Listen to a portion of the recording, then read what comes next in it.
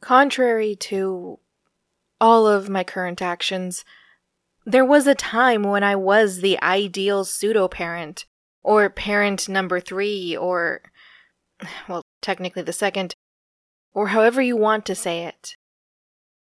Whether it was a choice or not, I was dedicated to those kids, and work, and Dad's supposed mission. I was dedicated to everything and everyone that wasn't me. As a result, I knew where they were going to be that time of day. The time of day that it was after I hung up the phone, but before any other clear marker or action I was going to take. I knew where they likely were at all hours of the day. It reminds me of the muscle memory I've been dealing with, but for muscles outside of my body. Muscles that aren't mine.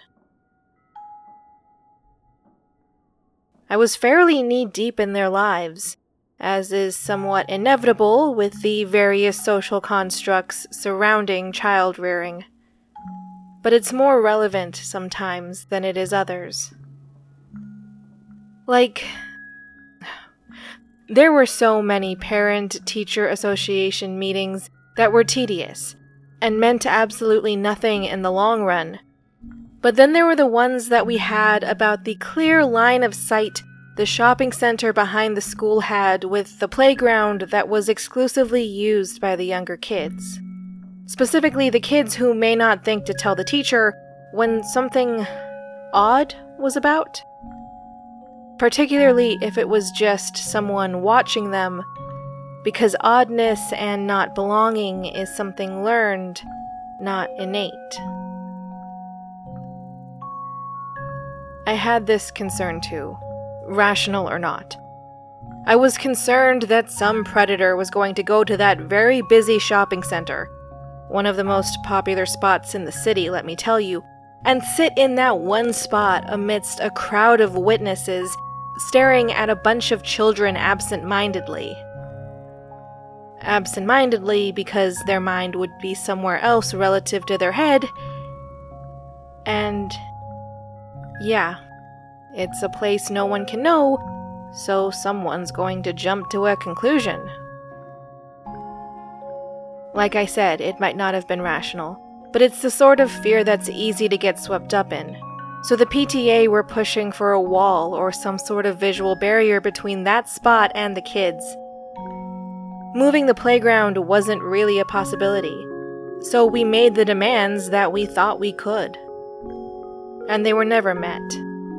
And nothing bad ever happened, so eventually some other panic came up and we all forgot about the playground. Consciously forgot.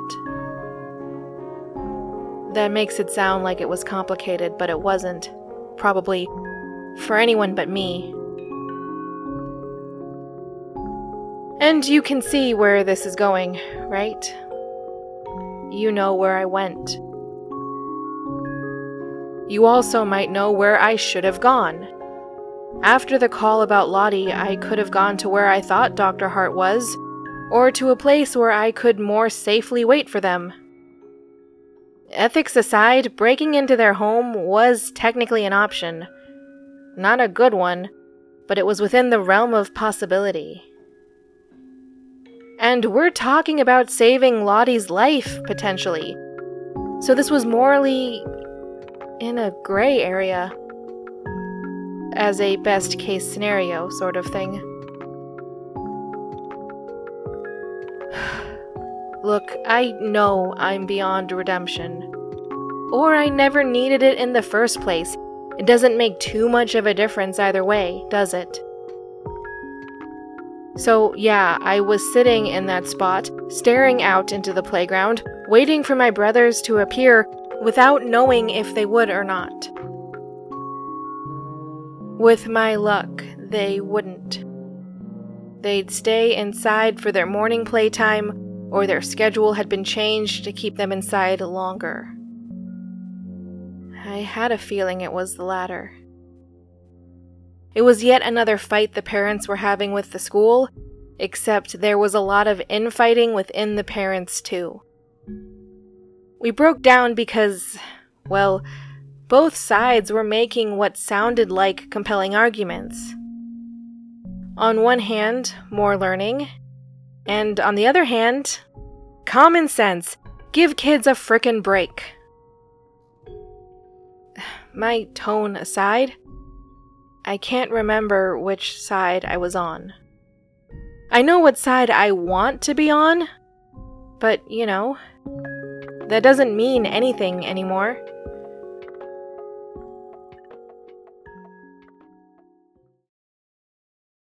The kids never came out, and while I waited, it was like I left my body. I was having an out-of-body experience, even if I don't know what the verbiage should be for that. You get it. Suddenly, I was watching myself as I sat there, unsettlingly still with my eyes desperately searching for any sign of the boys amidst an empty field and some admittedly cheap play equipment. And that was me, right? That was me watching when I maybe shouldn't have been.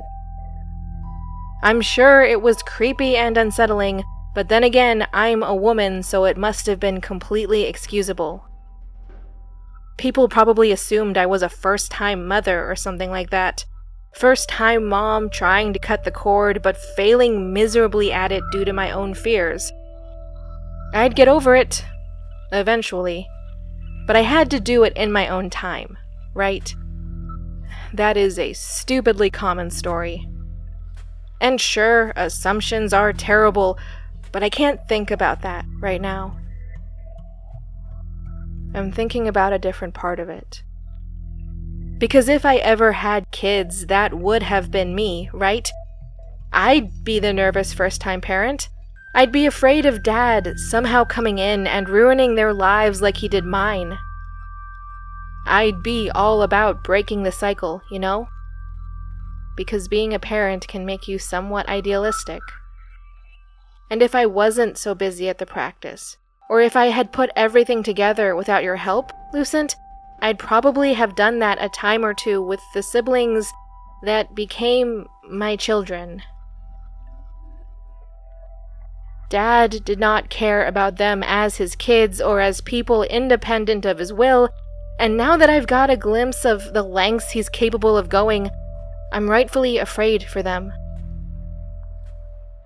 Honestly, I couldn't care less if they get along with other kids on the playground, which might have been what I used as an excuse. But there's more to life than that. Either way, the motions are the same. From the outside looking in, it's all the same. It's still me. And there's something weird about out-of-body experiences. For one, they don't physically hurt like you think they would. Or like I thought they would. Think about it. Part of you, your soul or consciousness or something, is being ripped out from the place where it should be. So shouldn't something be stretching out, or is something cut in some way? I guess not. But it also raised an existential question.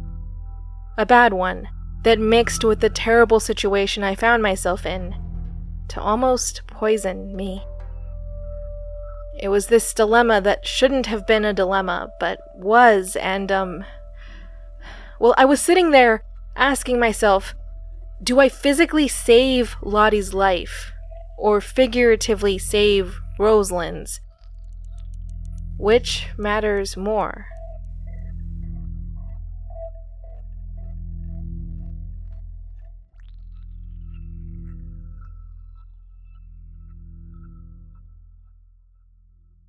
So suddenly, I find myself back at the beginning. I left to reclaim myself, right? I went back out to save myself. But I doubt Dad would have physically killed me. He couldn't have been bothered to do that. Then again, he was already starting to replace me. Who knows what his actual point was with that? What the end game might have been. Then again, I kind of forced his hand. I was already starting to rebel. That might have been what initiated this transition. He was tired of trying to discipline me, so upgrade? But if I had accepted my role, this alternative version of my life, it still would have been my life.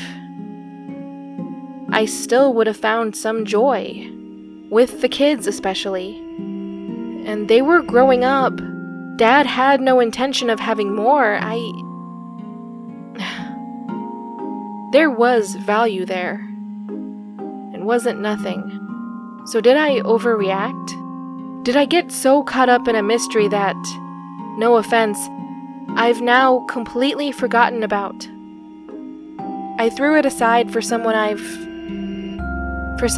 come to love as much as I'm able to. I needed someone, and Lottie fit into that hole as well as anyone could. Clearly, I need people in my life to have any sense of happiness, so it would have been easier to stay. Live this life. Live a life that would have been mine by a technicality.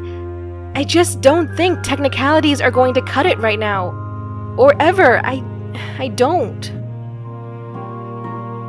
But maybe that's me trying to justify my choices in hindsight, assuming such a thing is possible. The boys never came out to play. None of their grades did, I should clarify. For once, there's nothing nefarious here. And Rosalind's classroom, or grade-designated area, whatever you'd call it, was on the other side of the building. That was it. I sat out there, fulfilling a fear of mine about some creeper gawking at kids for nothing. When the uselessness of it all hit me, I wiped my eyes with the heels of my hands, but there was nothing to take away. There were supposed to be tears there, right? Shouldn't I have been crying? Wouldn't that have made sense? But no, I wasn't.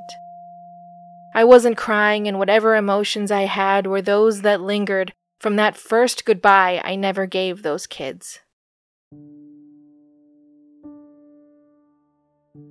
With that nothingness done, I popped into one of the cafes and grabbed a sandwich. Specifically, I popped into a cafe with overworked staff because that would minimize the chance of them recognizing me. I hate taking advantage of exploitation, but I kept telling myself that this was life or death. It could always get worse for them, I thought. But I left a 20 in the tip jar anyway. And, they had Lottie's favorite pastry there. It's this weird French thing. I genuinely can't pronounce it for the life of me. In the moment, pointing works as a form of ordering, but I can't really do that here. So there was no need to mention it, but, it was a nice little pick-me-up when I really needed it. And I need to remember it for the same effect, so yeah, just thought I'd put that in here for my own sake. Because I was going to give it to Lottie, when I saw her again. Ideally that night, when I brought the doctor. It would be my apology for taking too long, or just a little treat to bring a smile to her face. There were so many things it could be. It came in one of those plastic tins that is very easy to smash if you aren't careful. But I could be careful, I thought. It was the least of my concerns right then, but I could do it. I kept a low profile until the day fully and officially passed over from lunch to late afternoon. And given all the possible interpretations out there for a lunch hour, that's a surprisingly hard transition to nail. But at bare minimum, I knew how the office handled it. I knew the shifts and rhythms of the staff and practitioners, at least, which were the only groups of people allowed to use the parking garage I was breaking into. Or not really breaking into. Security sucks, and Dad never got around to calling in the request to make it not suck. And apparently, I wasn't important enough to do that myself, so gift horse and all that. Sometimes you just get lucky, and the greatest source of your frustration for a respectable chunk of time actually turns out to be a gift in a moment you'd never thought you'd have. And sometimes your luck continues, and the doctor you need never changed their car or cleaned it out. With the weather outside being what it is, you could just break into their car, lie in the back seat, and cover yourself with one of the many blankets there, hiding the curves of your body amongst the clutter. Then you just wait, because surely they are coming out alone and vulnerable.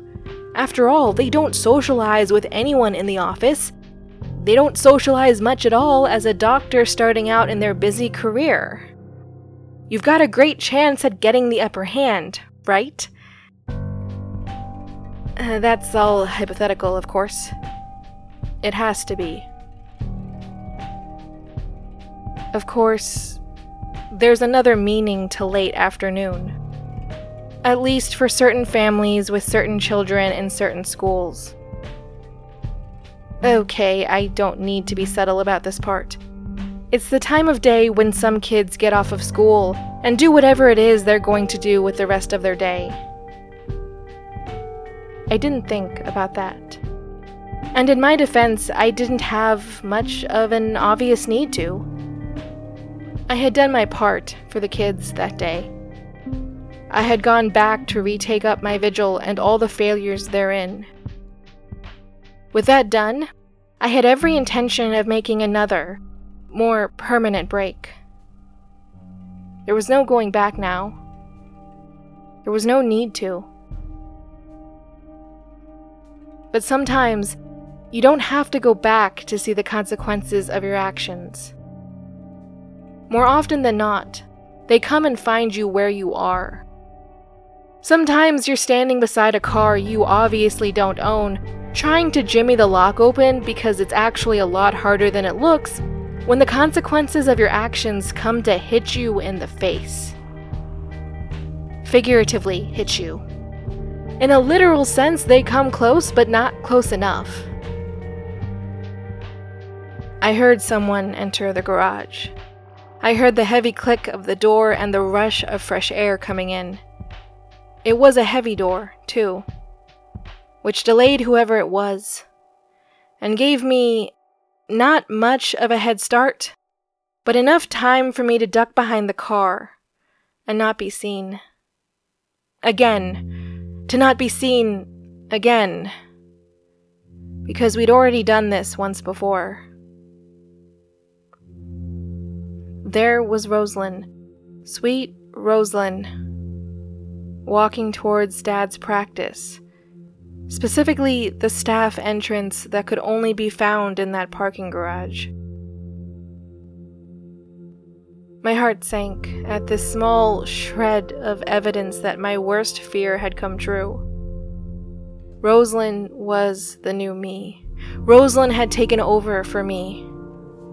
Or that was the most likely explanation. The one I was drawn to. Yes, there were others. Yes, there are child labor laws, but Dad does what he wants and won't do what he doesn't. Rosalind's young, but there's still some work at the practice that she could do discreetly. Or not so discreetly. No one is going to challenge the miracle worker, not when it could very well be their minds or lives in his hands one day. He has the ultimate power. No civic authority, no policing authority, no one could ever argue against him. No one could act against that ultimate fear. Something worse than life or death. Except for me.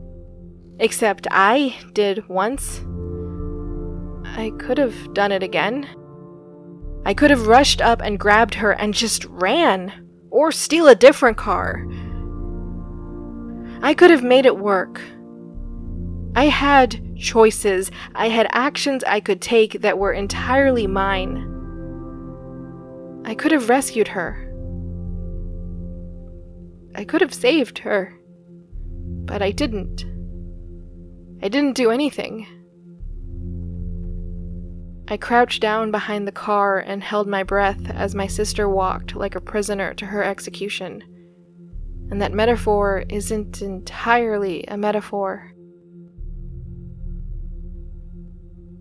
God help me. Whatever deity might be listening, help me.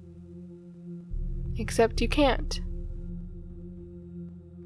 It's too late for so many things. Because in hindsight, breaking into that car was the wrong thing to do. I should have saved Rosalind. And at least then I would have had someone here with me. But what kind of justification is that, even? It's just a selfish one. How fitting.